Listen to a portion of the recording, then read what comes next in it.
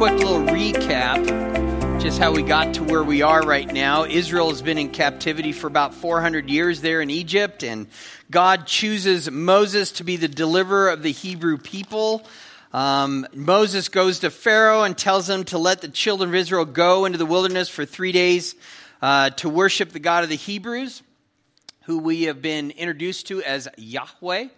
Now, somebody had, actually several of you have asked the question of, Dave, why does it begin with God asking Moses to ask Pharaoh to just go 3 days into the wilderness to worship when he really wants him, to take him to the promised land, And as I go through the Word of God, it seems to me that the Lord is trying to show how unreasonable Pharaoh is. If Pharaoh isn't going to allow for you to go 3 days into the wilderness to worship him, he certainly isn't going to allow for you to go back to the promised land. Okay. And so I would submit to you that is one of the reasons that he starts off. It's kind of like, let's just ask for a small favor from Pharaoh. And you're going to be able to see how unreasonable it is. And by asking for this small favor, look what he does. He, in spite of what Moses asked, what does he do? He increases the burden upon the Israelites. Oh, you want to go 3 days? You have all this idle time. Then you can also get the straw that in order to make the bricks that we require of you. And that's a binding agent. So now they have to go get the straw where it was delivered to them before. So that increases their workload. And so it makes even a harder burden upon them by just asking for those 3 days. Just want a 3-day holiday to be able to go off, worship the God of the Hebrews, whose name is Yahweh. And he says no. And he says no. So if he says no to that, how he would have responded if he could have said, hey, we all want to leave, in order to go to the promised land. So instead, he's going to make it so difficult for Pharaoh that it in some places says that Pharaoh released him, get him out of here. The people of Egypt said, let's just get rid of them altogether. Yet we know it was the hand of God that led them into the promised land. And so, so Moses at this point is a little upset because he goes to Pharaoh. Pharaoh puts a harder burden upon the Israelites. The Israelites are now mad at Moses and Aaron. And so Moses goes before the Lord and says, Pharaoh didn't listen to me. The people are mad at me. And you haven't done what you said. You have not delivered the people out of the hands of the Egyptians. And so God responds to Moses. We're here in chapter 7, but just kind of go over here to chapter 6, verse 1. It says, and the Lord said to Moses, now you shall see what I will do to Pharaoh. Look, Moses, I had to, I had to allow for this to happen first, so you can see how unreasonable Moses is going to be. You need to be able to see how the children of Israel themselves have to grow in their faith of knowing who I am. You need to grow. You need to trust me, even though circumstantially things don't look so great. My word is my word, and I'm a God who can deliver. I'm a God who can deliver. Verse 6 of chapter 6 says, therefore say to the children of Israel. Now he wants them to go back to the children of Israel again. I am the Lord. I will bring you out from under the burdens of the Egyptians. I will rescue you from their bondage. I will redeem you with an outstretched hand, outstretched arm, and with great judgments. One of the major themes of the Exodus is that he is going to show himself to the Hebrew people as Yahweh. As Yahweh. Verse 7, I will take you as my people. I will be your God. Then you shall know that I am Yahweh, Lord, L-O-R-D. All those letters are capital. If you're here for the first time, anytime you see that in the Old Testament where Lord is spelled with all capital letters, it means Yahweh, which is God's personal name. And so this is also a major theme for the Egyptians in chapter 7, verse 5. It says, and the Egyptians shall know that I am Lord, all capital, Yahweh. I am Yahweh. When I stretch out my hand on Egypt and bring out the children of Israel from among them. So he's going to show both that he is Yahweh, both to the Egyptians through a series of judgments, but those judgments are actually wonders to the Israelites because that's what enables them to be delivered out of the hands of Egypt. And so, again, he's going to show himself with the same wonders, but for one, it's a judgment. The other one, it helps deliver them, which is the Israelites. It's the same today. You can know God as your deliverer. You can know God as your deliverer, the one who delivers you from sin, or you can know him later on like the Egyptians when judgment comes your way. Either way, the choice is yours. The question is, are you going to be like Israel or Egypt? Jesus himself said that whoever believes in him should not perish but have everlasting life. For God so loved the world that he gave his only begotten Son, that whoever believes in him will not perish but have everlasting life. For God did not send his Son in the world to condemn the world, but that the world through him might be saved. He who believes in him is not condemned, but he who does not believe is condemned already because he has not believed in the name of the only begotten Son of God. Paul tells us that we're all under the wrath of God until we come to know God through his Son, Jesus Christ. We're all children of wrath. But the moment you receive Jesus, you're no longer under God's wrath. You become a child of God. Thus, according to Romans 5:1, you now have peace with God. Peace made through his Son, making payment for the sin that is owed God. Jesus did that for us. And so we get to choose. Just like you could choose whether it be Israel or the Egyptians. Pharaoh gets to choose. The Egyptian people can choose if they want to receive these judgments by God of knowing that there is a greater God than the God that they worship, and they could submit to him. They choose not to. And to quote from Indiana Jones, they chose poorly. So, beginning here in chapter 7, we kind of need to define some terms before we continue here.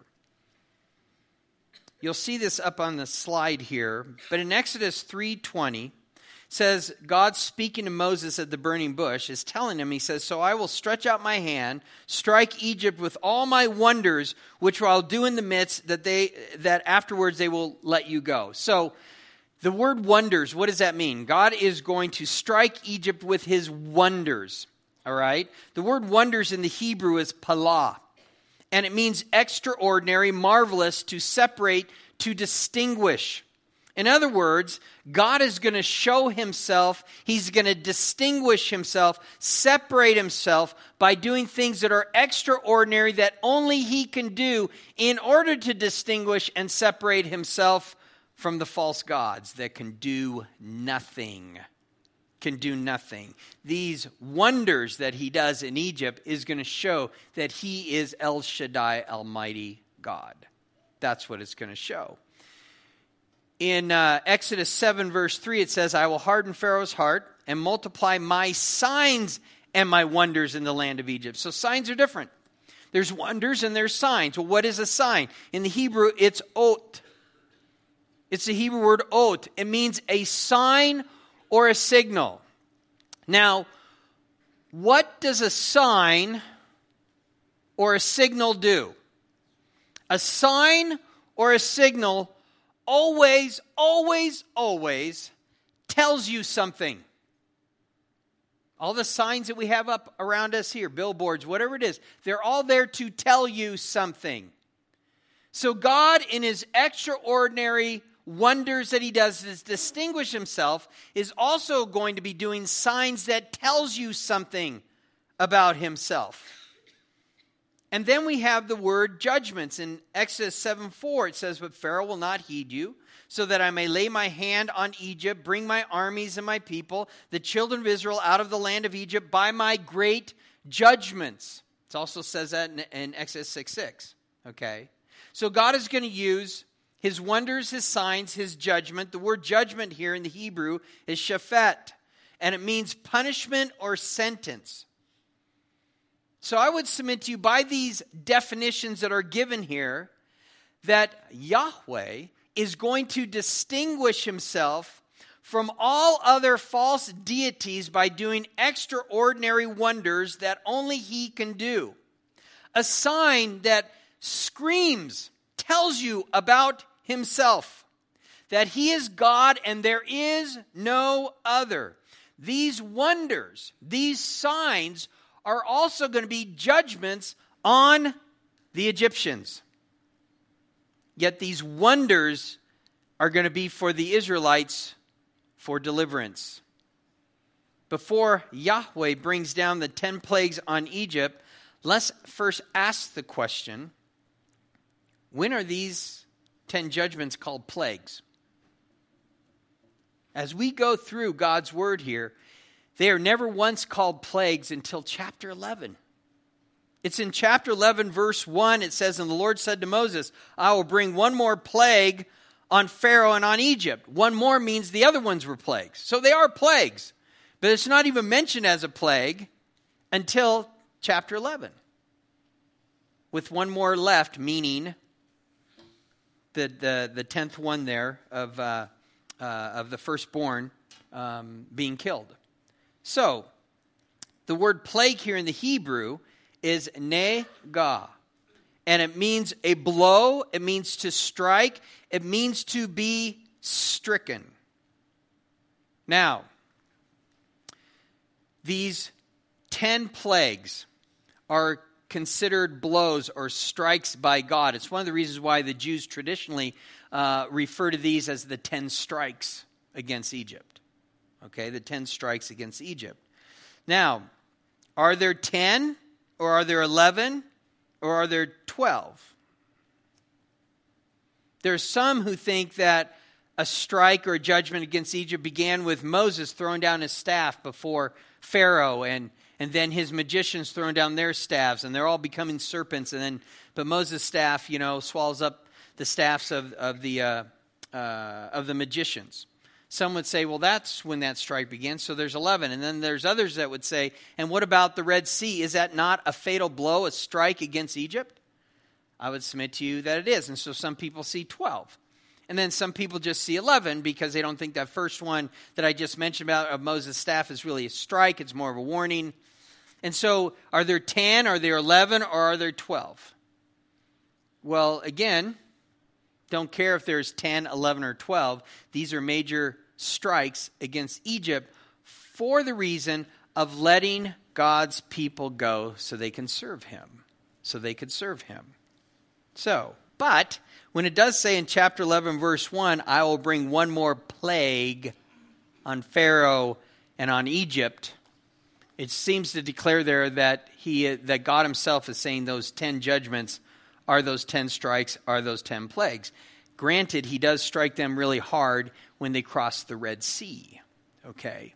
So, but whether you see 11 there, 12, 10, these are judgment, these are plagues that God has brought down upon them in order to let them go. So, a bit of a review here. Go to chapter 7. We're going to go over the first 7 verses again, even though we covered them last week. It says in verse 1, "So the Lord said to Moses, See, I have made you as God to Pharaoh, and Aaron your brother shall be your prophet. You shall speak all that I command you, and Aaron your brother shall tell Pharaoh to send the children of Israel out of his land." So the meaning here, again, that a prophet is a mouthpiece for God. God speaks to the prophet speaks to the people. Because Moses and Aaron are there in front of Pharaoh, it shows that Moses is speaking to Pharaoh, and then Moses speaking to Aaron, and then Aaron speaks to Pharaoh. And so, like that, Moses is going to be like God to Pharaoh, because it is Aaron that is going to be speaking to him as his mouthpiece. That is what that means. Pharaoh would understand this, because Pharaoh's own custom was to have a spokesman issue all of his commands. This would preserve a sense of distance between himself and his people, thus reminded them of his supposedly divine status. So when Moses spoke to him through his brother Aaron, Pharaoh would recognize that Moses was claiming divine authority.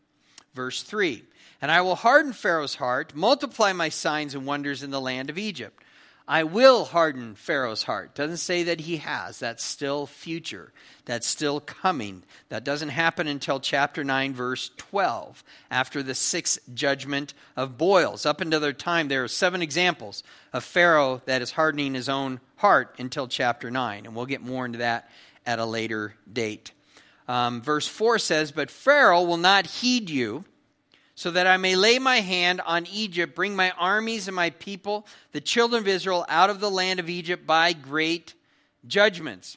Again, great judgments or punishments, sentences that you and your gods have been found guilty, and a series of judgments are coming your way. For what reason? Verse 5. "And the Egyptians shall know that I am Yahweh, Lord," Lord, capitalize, "when I stretch out my hand on Egypt and bring out the children of Israel from among them." Once again, stretching out God's hand or his arm speaks of his strength. Once God releases his strength against Pharaoh and the Egyptians, sometimes, again, lessons are best learned slowly. Because we know that God could strike in such a way as it devastates them, and they just have to let God's people go immediately. But sometimes things are better learned slowly. This is the reason that God takes his time in bringing out these judgments on Egypt, so they will know that he is the Lord. And so again, it emphasizes that he is God. There's no other like him. Verse 6, "Then Moses and Aaron did so, just as the Lord commanded them, so they did. And Moses was 80 years old, Aaron 83 years old when they spoke to Pharaoh." Now I want you to notice something as we've kind of been mentioned along the way. We're going to see Moses grow in his faith and his understanding of God. And he has learned at this point to just listen to God and do it. We notice there's no pushback from from Moses at all right here. None whatsoever. Yet up until this point, every time that God has spoken, there's been some pushback by Moses. "Well, I've already done that. He's not going to listen to me. I did what you said. You still haven't delivered your people." I mean, there's always a little lip there with Moses. No lip. It says, "And Moses and Aaron did so, just as the Lord commanded them, and so they did." And so they did, which is awesome. Now, when we look at these strikes, these judgments against Egypt, we notice that there is a severity in the first 9, a progression of severity of these judgments before the 10th one where you lose your firstborn, okay? When God kills the firstborn male in the household. And so there are many scholars who set these judgments in sets of 3, okay? So we have here these 3 right here, and then these 3 right here, and then these 3. You'll notice the progression in severity. There's blood of the Nile, huge inconvenience of what happens there to their livelihood as well. Frogs are major inconvenience, okay? Because who wants tons of frogs jumping around, your house and everywhere you go? But then again, let's be honest, I'll take that any day over this. Lice, everyone, on all the animals, everywhere. And then you have flies. These are not just flies. This means flying insects. So these are all flying insects that come next. And then after that, the 5th one is now animals are dying. So now there is a plague that's happening here. Okay? And now there's a plague on people because now there's boils everywhere. Okay? And then you have hail that decimates the crops. And then locusts come and finish off all of those crops. And then you're plunged into darkness for 3 days. And then the firstborn dies. So you can kind of see a progression here of what's going on before you get to that 10th judgment there.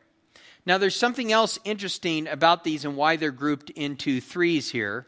And it's not so much for you to go down this way as it is for you to go across this way. Because we notice some similarities with the 1st, 4th, and 7th plague, as well as similarities between the 2nd, 5th, and 8th plague, and the 3rd, 6th, and 9th plague. Okay? And what some people have noticed here is that in the 1st, 4th, and 7th plague, there's a slight variations, but when it came to the judgment of blood, the judgment of flies, and hail, Moses and Aaron went before Pharaoh in the morning. It's the only three that are mentioned that they go to Pharaoh in the morning. Now, when it comes to the second, fifth, and eighth judgment, these all begin with here, the Lord, Yahweh said to Moses, go into Pharaoh. Okay? Now, judgments 3, 6, and 9 are very interesting. They all begin with a command to Moses and Aaron without any spoken warning to Pharaoh. They just brought on the judgment. No speaking to Pharaoh beforehand. Okay? The judgment just comes. Now, the first 2 out of 3 here, blood and frogs, they're replicated by Pharaoh's court of magicians or sorcerers. But the third one was not. It's at this point right here they said, this is truly the finger of God. Which means that the 2 that they did previously and replicated did not actually come from their gods or a God. And we're going to look at that here in a moment. Again, going back here to Exodus chapter 7, starting in verse 8, as we continue, it says, Then the Lord spoke to Moses and Aaron, saying, When Pharaoh speaks to you, saying, Show a miracle for yourselves, then you shall say to Aaron, Take your rod, cast it before Pharaoh, let it become a serpent. So Moses and Aaron went into Pharaoh, and they did so just as the Lord commanded. And Aaron cast down his rod before Pharaoh and before his servants, and it became a serpent. Now, this is the only occasion that Pharaoh asked for a sign. God says, guess what? He's going to ask for a sign. When he asks for a sign, do this. Well, they do this, which means he asked for a sign. And this is the only occasion that he does this. This actually makes sense if you're going to represent your God, and your God is a creator, then do a sign to show that your God is actually a God. And so that's why he's asking for a sign here. Or a miracle, as we'll see here in a moment. But Pharaoh also called the wise men and the sorcerers, so the magicians of Egypt, they also did in like manner with their enchantments. For every man threw down his rod, and they became serpents, but Aaron's rod swallowed up their rods. Authority is the power to make decisions, and the power to carry them out. Pharaoh is not about to submit to an authority other than his own gods, of a God that he's never heard of before. So show yourself. Who is this God? Who is Yahweh that I should obey his voice? Is what he said earlier in chapter 5. And so he's saying, okay, if I'm supposed to obey your God, do something. Show something that you have authority from this God, that this God has any sort of authority at all. Do something. And so the first evidence of God's authority involved a bunch of sticks. Okay? Throw down your staff. Okay? He does. It becomes a serpent. Well, his court, his sorcerers, his magicians does the same thing. But Aaron's stick, eats their sticks.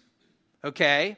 Thus showing something of authority there. The interesting thing is the word swallowed. The word swallowed in the Hebrew is balah. It means to destroy. It means to devour. It's interesting that the beginning of these judgments begins with God devouring their sticks. The next time this word is used is with the Song of Moses in chapter 15 of Exodus, when it talks about, at that point, when it talks about the Song of Moses describing how the Egyptians were swallowed up by the Red Sea in Exodus 15 verse 12. First, it starts out, this whole beginning of all these episodes begin with Moses' staff swallowing up the staffs of his magicians. And it's interesting that this whole ordeal with the Egyptians ends with them being swallowed up in the Red Sea. I find that fascinating. I'm going to give you a little glimpse, a little warning of a swallowing up here. But it's going to end because of your hardness of heart, because of your pride. You're not willing to submit to you being finally swallowed up once and for all. It's fascinating. With this action, God was saying to Pharaoh, my swallowing up, again, of one serpent over your serpents is going to end in you totally being swallowed up. By the time the 10 judgments or plagues are over, there will be no doubt when you ask the question, who is a Yahweh that I should obey his voice? You're going to know why you should have obeyed his voice. Now, there's been some confusion and debate concerning the word for serpent here in verses 9, 10, and 12.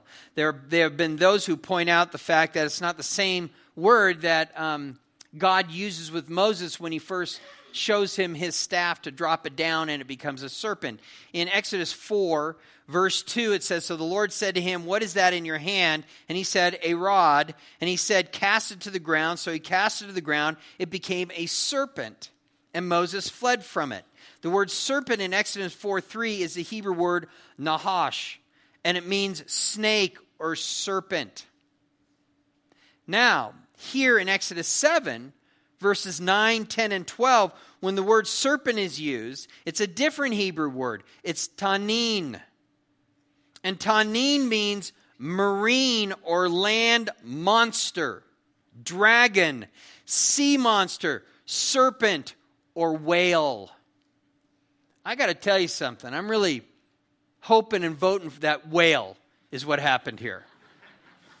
They threw down the staff. It became a whale, and it slurped up whatever, reptilian creature the other ones became or whatever it might be. But because it's there in the area of the Nile and everything else, there are those who say, well, tanin actually means crocodile. Okay, possible. In Ezekiel 29, verses 2 and 3, it says, Son of man, set your face against Pharaoh, king of Egypt. Prophesy against him, against all Egypt. Speak and say, Thus says Lord God, Behold, I am against you, O Pharaoh, king of Egypt, O great monster, Tanin, who lies in the midst of its rivers. Well, we're talking about Egypt here, the river, all the little offshoots of the river. The Nile. What's in the middle of it? Crocodiles. Crocodiles are. Okay. Tanin could mean crocodile. Absolutely could. In Deuteronomy 32:33, though, we have this. This is a Hebrew parallelism, using different words to say the same thing. It says, their wine is the poison of serpents, the cruel venom of cobras, thus equating poison with venom and cobras with serpents. Interesting that the word serpent here is the word tanin. But the word cobra here is paten, and it means venomous snake. Hence, cobra. Could be a viper, could be an adder as well, an asp of some sort. But again, it's saying the same thing, but just with different words. So it's equating serpents with cobras. Okay? Now, okay, Dave, so what is it? I'm more confused than ever. Is it a crocodile? I'm not buying the whale thing. I got it, I'm just saying, hoping it is. When I go to heaven, say, hey, play that back for me. I want to kind of see that. I'm just hoping it's something more than a snake. But anyway. But I do think God's word interprets God's word.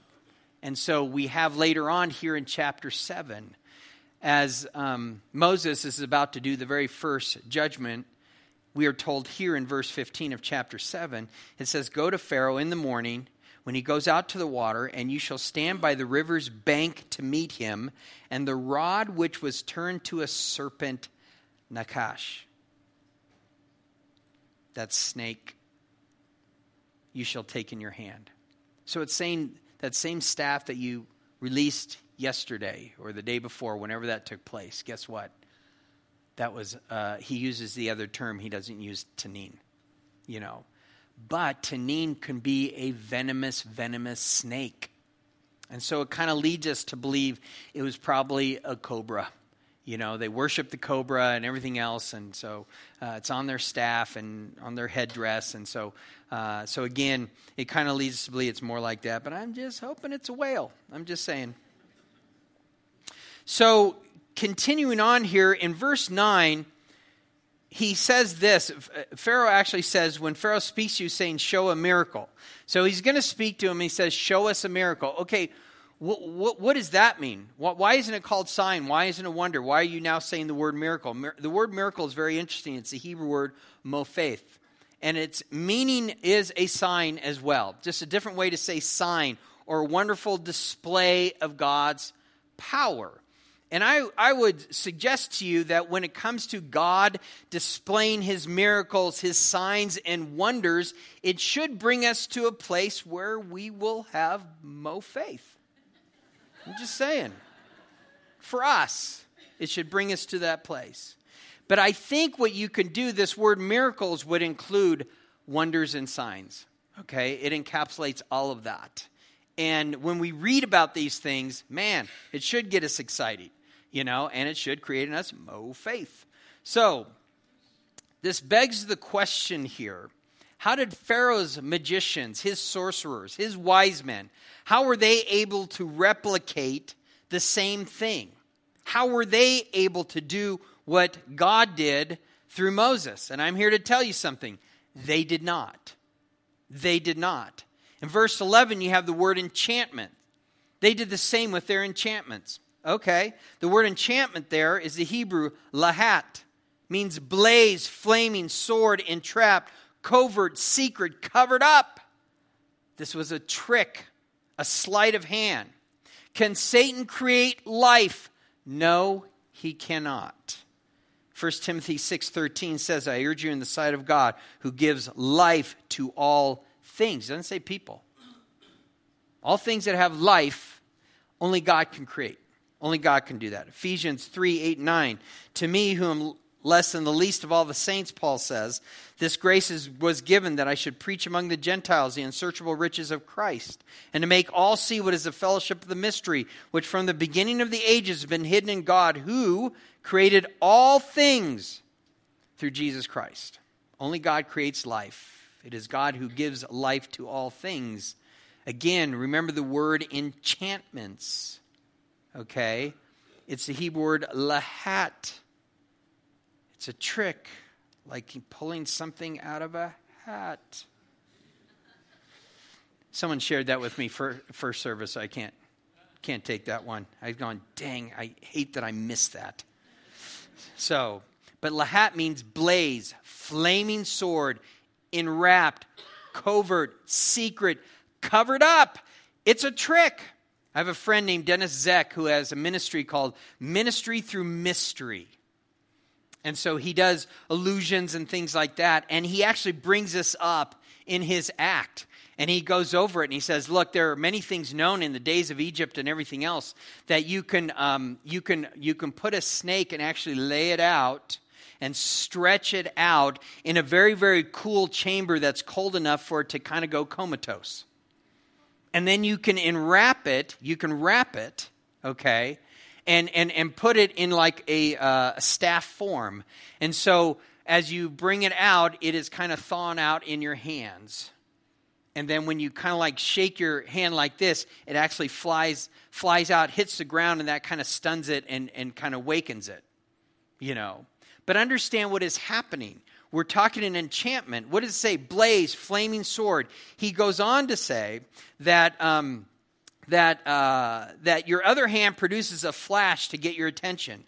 Exactly what the word enchantment means. A blaze, a flash, sleight of hand. You're distracted by the blaze of fire that is going out over here, and then they throw down the snake. And then when the smoke clears, there's your snake that also. It's a trick. However they did it, it's an illusion. It's a trick. They were magicians. So who were these magicians? Well, 2 Timothy 3:8 tells us, now as Jannes and Jambres resisted Moses, so do these also resist the truth, men of corrupt minds, disapproved concerning the faith. But they will progress no further, for their folly will be manifest to all, as theirs also was. How is their folly going to be manifest? Well, they're able to do their trickery for the first two, but on the third one they weren't, and the rest of them they cannot duplicate even with their illusions and their tricks. And that's why in chapter 8 verse 19 the magician said to Pharaoh, this is the finger of God, meaning the first two that they replicated did not come from God. Did not come from God. They're admitting that this was the real deal. Verse 13 of chapter 7, and Pharaoh's heart grew hard. He did not heed them as the Lord had said. And the Lord said to Moses, Pharaoh's heart is hard. He refuses to let the people go. Even though a sign was given here, even though that that Moses' sign was greater than the ones that his own magicians can do, he does not receive it. He does not receive it. And so now comes the 10 judgments, beginning here with turning the water of the Nile into blood. Verse 15, go to Pharaoh in the morning when he goes out to the water, and you shall stand by the river's bank to meet him, and the rod which was turned to a serpent you shall take in your hand. You shall say to him, Yahweh, God of the Hebrews, has sent me to you, saying, let my people go, that they may serve me in the wilderness. But indeed, until now, you would not hear. That's it right there. Let my people go. For what reason? So they may serve me. Dave, I don't know what I'm supposed to do. Yeah, you do. You're supposed to serve the Lord. He brought you out of the bondage of sin for this one reason, to serve him. That's your purpose. That's your purpose. There's a lot of books written out there about what your purpose is supposed to be and all this kind of stuff. Let me save you $25. It's to serve the living Lord. That's why you're brought out of the bondage, to serve him. As great as it is that you are no longer, under the wrath of God, that's awesome. It isn't to where you go, okay, I know Jesus, great, now I could just do whatever I want. No, you're now been created to serve him. Dave, how do I do that? Ask Joey, go to the front desk. You just heard, open up your home for a community group.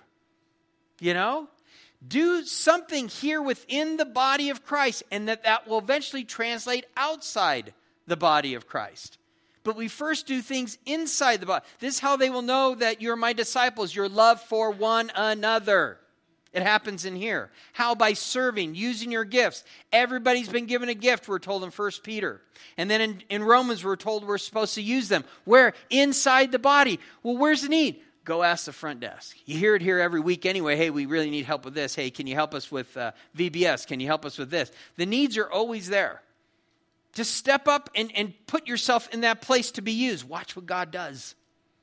And as you faithfully do that, God will open up doors to other things that he wants you to do as well.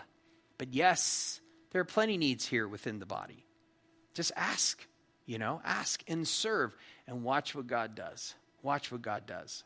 And so he's saying, so that they will serve me in the wilderness. But indeed, until now, you would not hear. So, evident by the first two encounters with Pharaoh, the last encounter with the serpent, nothing is penetrating his heart. So verse 17, thus says the Lord, by this you shall know that I am Yahweh. Behold, I will strike the waters which are in the river with the rod that is in my hand, and they shall be turned to blood. And the fish that are in the river shall die, and the river shall stink, and the Egyptians will loathe to drink the water of the river. The Nile to the Egyptians was the source of everything. Without the Nile, there is no Egypt. There is no Egypt. The Nile spoke of life for the Egyptian people. It's the blessing from the gods. However, it was also a reminder to the people of Israel of death in their history. That time period when Pharaoh ushered a decree for all male babies to be cast into the Nile to try and keep their numbers down so they don't outnumber the Egyptians. So what is supposed to be a blessing ended up being a curse to the people of Israel. This is a place of death. You look at it as life, but we look at it in our history as that it's also a place of death. That's where you threw our male babies into. And so now God is going to turn what has been a blessing to Egypt into death in the way that he makes it and turns it into blood. There were about 100 major deities in Egypt, all centered around the Nile River, the land, and the sky. The 10 judgments or plagues or strikes that God is going to send upon them is also an attack on their gods, the multiplicity of gods that they have. In Numbers chapter 33, verse 4, we read, for the Egyptians were burying all their firstborn whom the Lord had killed among them. So the 10 plagues are over. And then it adds this, also on their gods the Lord had executed judgments. So these plagues that are coming down, these 10 judgments, are also a judgment against their gods that they worship.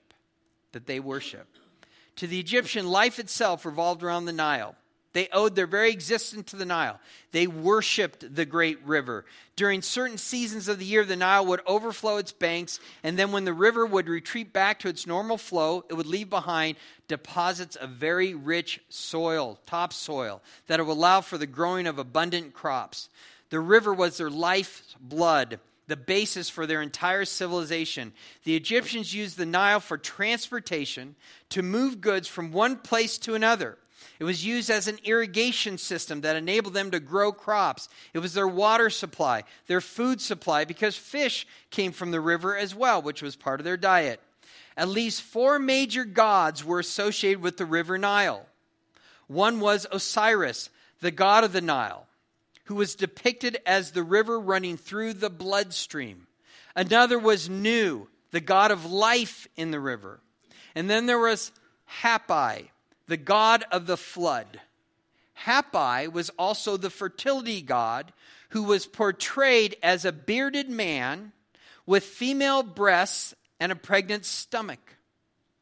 There is nothing new under the sun. Then you have the god Num, who was said to be the guardian of the Nile. This first plague God sends upon Pharaoh would have decimated all these gods, would have decimated them, because it would show that the Egyptian god Num, who was supposed to be the guardian of the Nile, could not protect the Nile. It would show that Hapi was said to be the spirit of the Nile, was dealt defeat. Osiris was thought to have had the Nile as the bloodstream, now is truly bleeding. And Nu, the god of life in the river, well, the life is now dead in the river. Defeats all 4 of those gods right there by turning the water into blood there at the Nile. And so it was a blow to the very existence in which they trusted in. And with this blow, God took away their transportation, their water supply, food supply, fish dying, showing again their gods Osiris, Nu, Hapi, and Num could not protect them or provide for them. When God told Moses in verse 15, go to Pharaoh in the morning when he goes out to the water, this is probably because Pharaoh always did this every morning. It was his form of worship that Pharaoh would do every morning to worship the gods of the Nile. Verse 19, chapter 7, continue on. Then the Lord spoke to Moses, say to Aaron, take your rod, stretch out your hand over the waters of Egypt, over their streams, over their rivers, over their ponds, over all their pools of water, that they may become blood. And there shall be blood throughout all the land of Egypt, both in buckets of wood, pitchers of stone. And Moses and Aaron did so, just as the Lord commanded. So he lifted up the rod, struck the waters that were in the river, in sight of Pharaoh, and in the sight of his servants, and all the waters that were in the river were turned to blood. The fish that were in the river died, the river stank, and the Egyptians could not drink the water of the river, so there was blood throughout all the land of Egypt. We're told again in the Psalms that this is what happened in Psalm 78:43. When he worked his signs in Egypt, verse 44, turned their rivers into blood, and their streams they could not drink. Psalm 105:29, he turned their waters into blood and killed their fish. You know, I'm going to be bringing up a certain manuscript time and time again, as well as some other evidences outside the Bible that speak of this time period where Egypt was struck by these mighty judgments from God. And one of them is an Egyptian manuscript called the Ipuwer, okay? And this manuscript is in a Dutch National Museum. Okay, and it was written, this is a copy of the original, but this copy is about 1500 BC, okay? And it's a copy of the original that states this, that they had a person that wrote this down, and so it says here, by their account, the plague is throughout the land, blood is everywhere. The river is blood. Men shrink from tasting human beings and thirst after water. Thus, they're saying that it's human blood. This is our water. This is our happiness. What shall we do in respect thereof? All is ruined. Now we're going to have 5 others from the same manuscript that talk about 4 or 5 of the other plagues as well. And so as we go through the other plagues, I'll be reciting from this manuscript as well, and how spot on they are of the different plague that they're talking about. Dave, why do they only have 4 or 5? Well, because the manuscript is not complete. These are fragments. These are what we found in the fragments. No doubt it speaks of all 10, but some are missing. Okay. But again, this is an outside source that speaks of something extremely tragic that happened at this time to Egypt. And that's huge. That's absolutely huge. Now I want to get back to verse 19 where it says something very interesting here. And there shall be blood throughout all the land of Egypt, both in buckets of wood and pitchers of stone. You'll notice that buckets and pitchers in your Bible is italicized. The reason why it's italicized is because it's not in the original.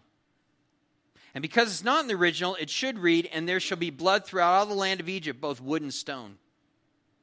Now, the reason why I bring this up is because usually when it talks about wood and stone together like that, in God's Word, in the Old Testament especially, it is speaking of idols. We see that in Deuteronomy 29:17. You saw their abominations, their idols, which were among them wood and stone. That's speaking of Egypt. Okay, wood and stone. Idol worship in Egypt began in the morning, with each household washing their household idol. And so when they went to do that, what happened? Blood. As they washed with water, it would be blood. Thus their idols are bleeding. Again, to show that God has struck a blow to their false idols. Starting in verse 22 of chapter 7. Then the magicians of Egypt did so with their enchantments. And Pharaoh's heart grew hard, and he did not heed them as Yahweh had said. Now, how did they replicate that? They did it on a very, very small scale. Because Moses' staff, as it touched the water, already took care of all the main waterways. The Nile and all the other streams and tributary ponds and all those kind of things are now blood. So now what could they touch and turn into blood? You know, a little pot of water that they did some incantation through some, red crystals in there to make it turn red and look like it's blood. It certainly isn't going to even come close to what Moses has just done. But Pharaoh's heart is so hard because his guys can do something similar, not close to, but at least something that kind of resembles it. His heart is so hard, he will not recognize this most amazing wonder and judgment that has just taken place. The whole Nile. And as we're going to see, it lasted for 7 days. And as you know, as a river is moving, going out into the ocean, the coastline had to be red as well. And it's not just a start here and now went into the ocean and now it's clear again because the water keeps coming. No, it flowed that way for 7 days. That is way better than whatever your magicians did. Way better. But his heart is so hard. And Pharaoh turned, went into his house. Neither was his heart moved by this. Wow. That right there shows how hard his heart already is before God even has to harden his heart. And when God does that, as we'll see, the word is strengthened. The word hardened heart means strengthened. It is strengthening Pharaoh to carry out what he already desires to do, is what that means. So, he goes on, it says, so all the Egyptians dug all around the river for water to drink because they could not drink the water of the river. And 7 days passed after the Lord had struck the river. So again, this is an enchantment, it's a secret, it's a trick, it's somehow, they are able to cover up what is really going on to make it look like what Moses did, but it's not even close. Only God can give life. And so, again, the plague lasted for 7 days. So let me ask you this. Do you require signs and wonders today? I believe that God can do signs and wonders today. I believe God can do whatever he wants to do. I believe he can do miracles today. But do you need that?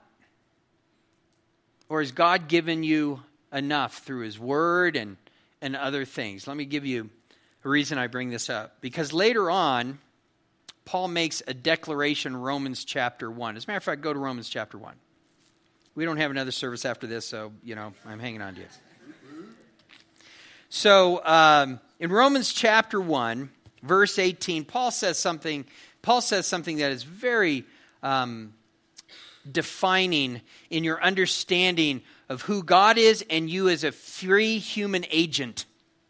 Okay? That you can choose whether to receive God and what he says or not. But here in verse 18 it says, "For the wrath of God is revealed from heaven against all ungodliness and unrighteousness of men, who," so his wrath is going to be on ungodliness and unrighteousness of men, "who suppress the truth."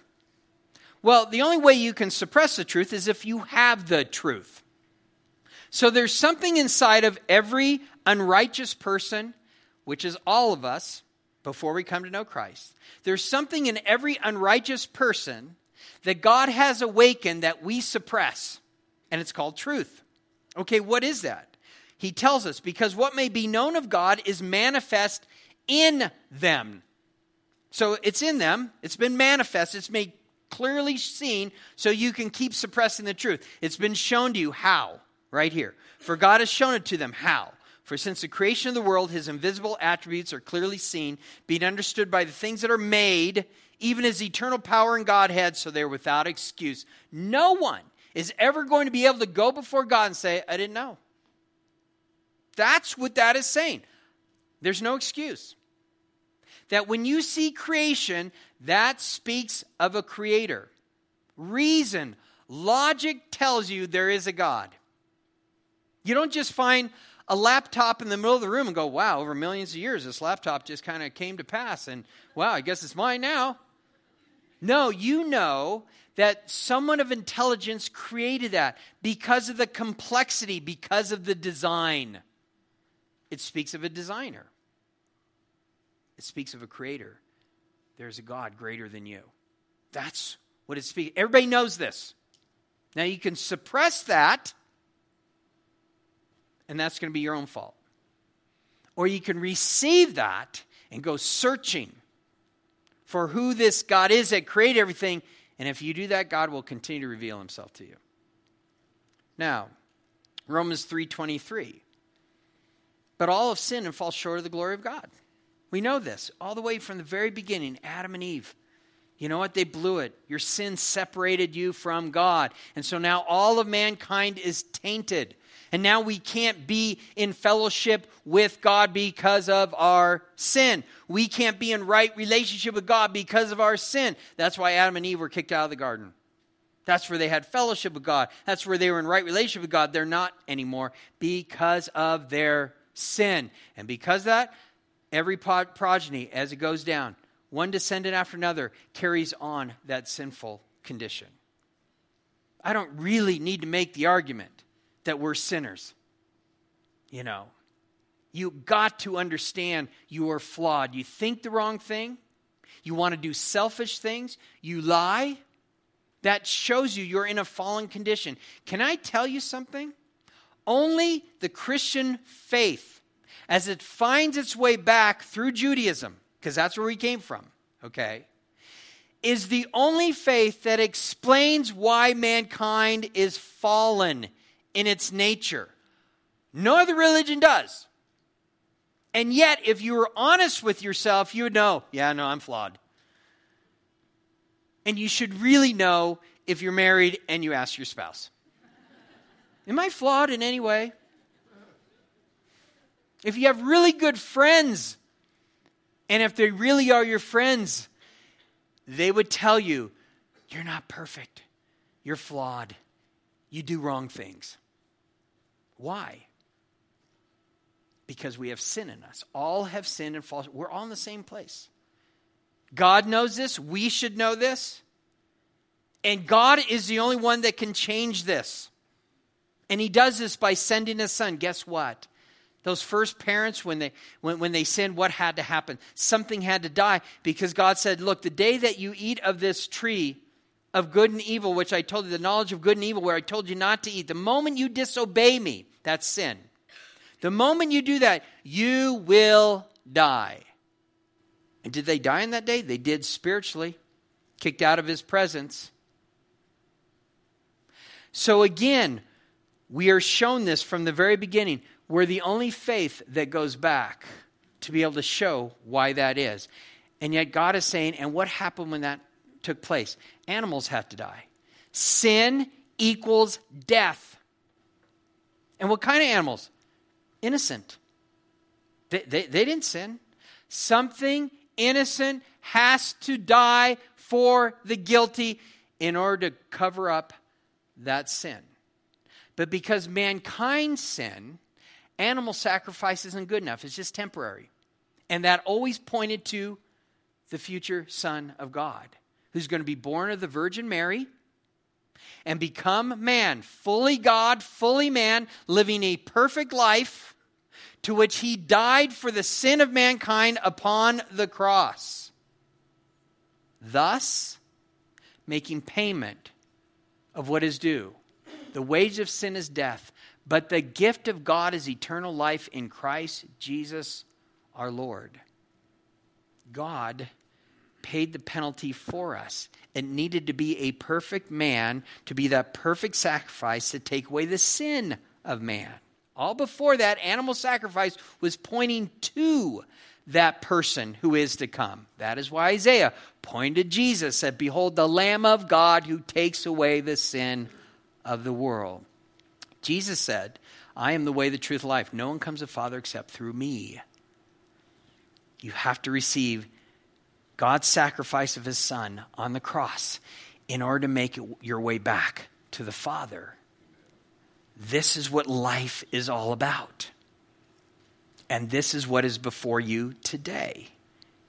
And you could either be Israel and accept God's way of deliverance, or you could be like Egypt, who says, like the fool has said in his heart, there is no God. There is a God. He's shown his creation is evident. Okay, you're without excuse. There is a God. And this is what he has done for you. You can either receive it or reject it. I'm giving you an opportunity right now to receive him. Let's pray.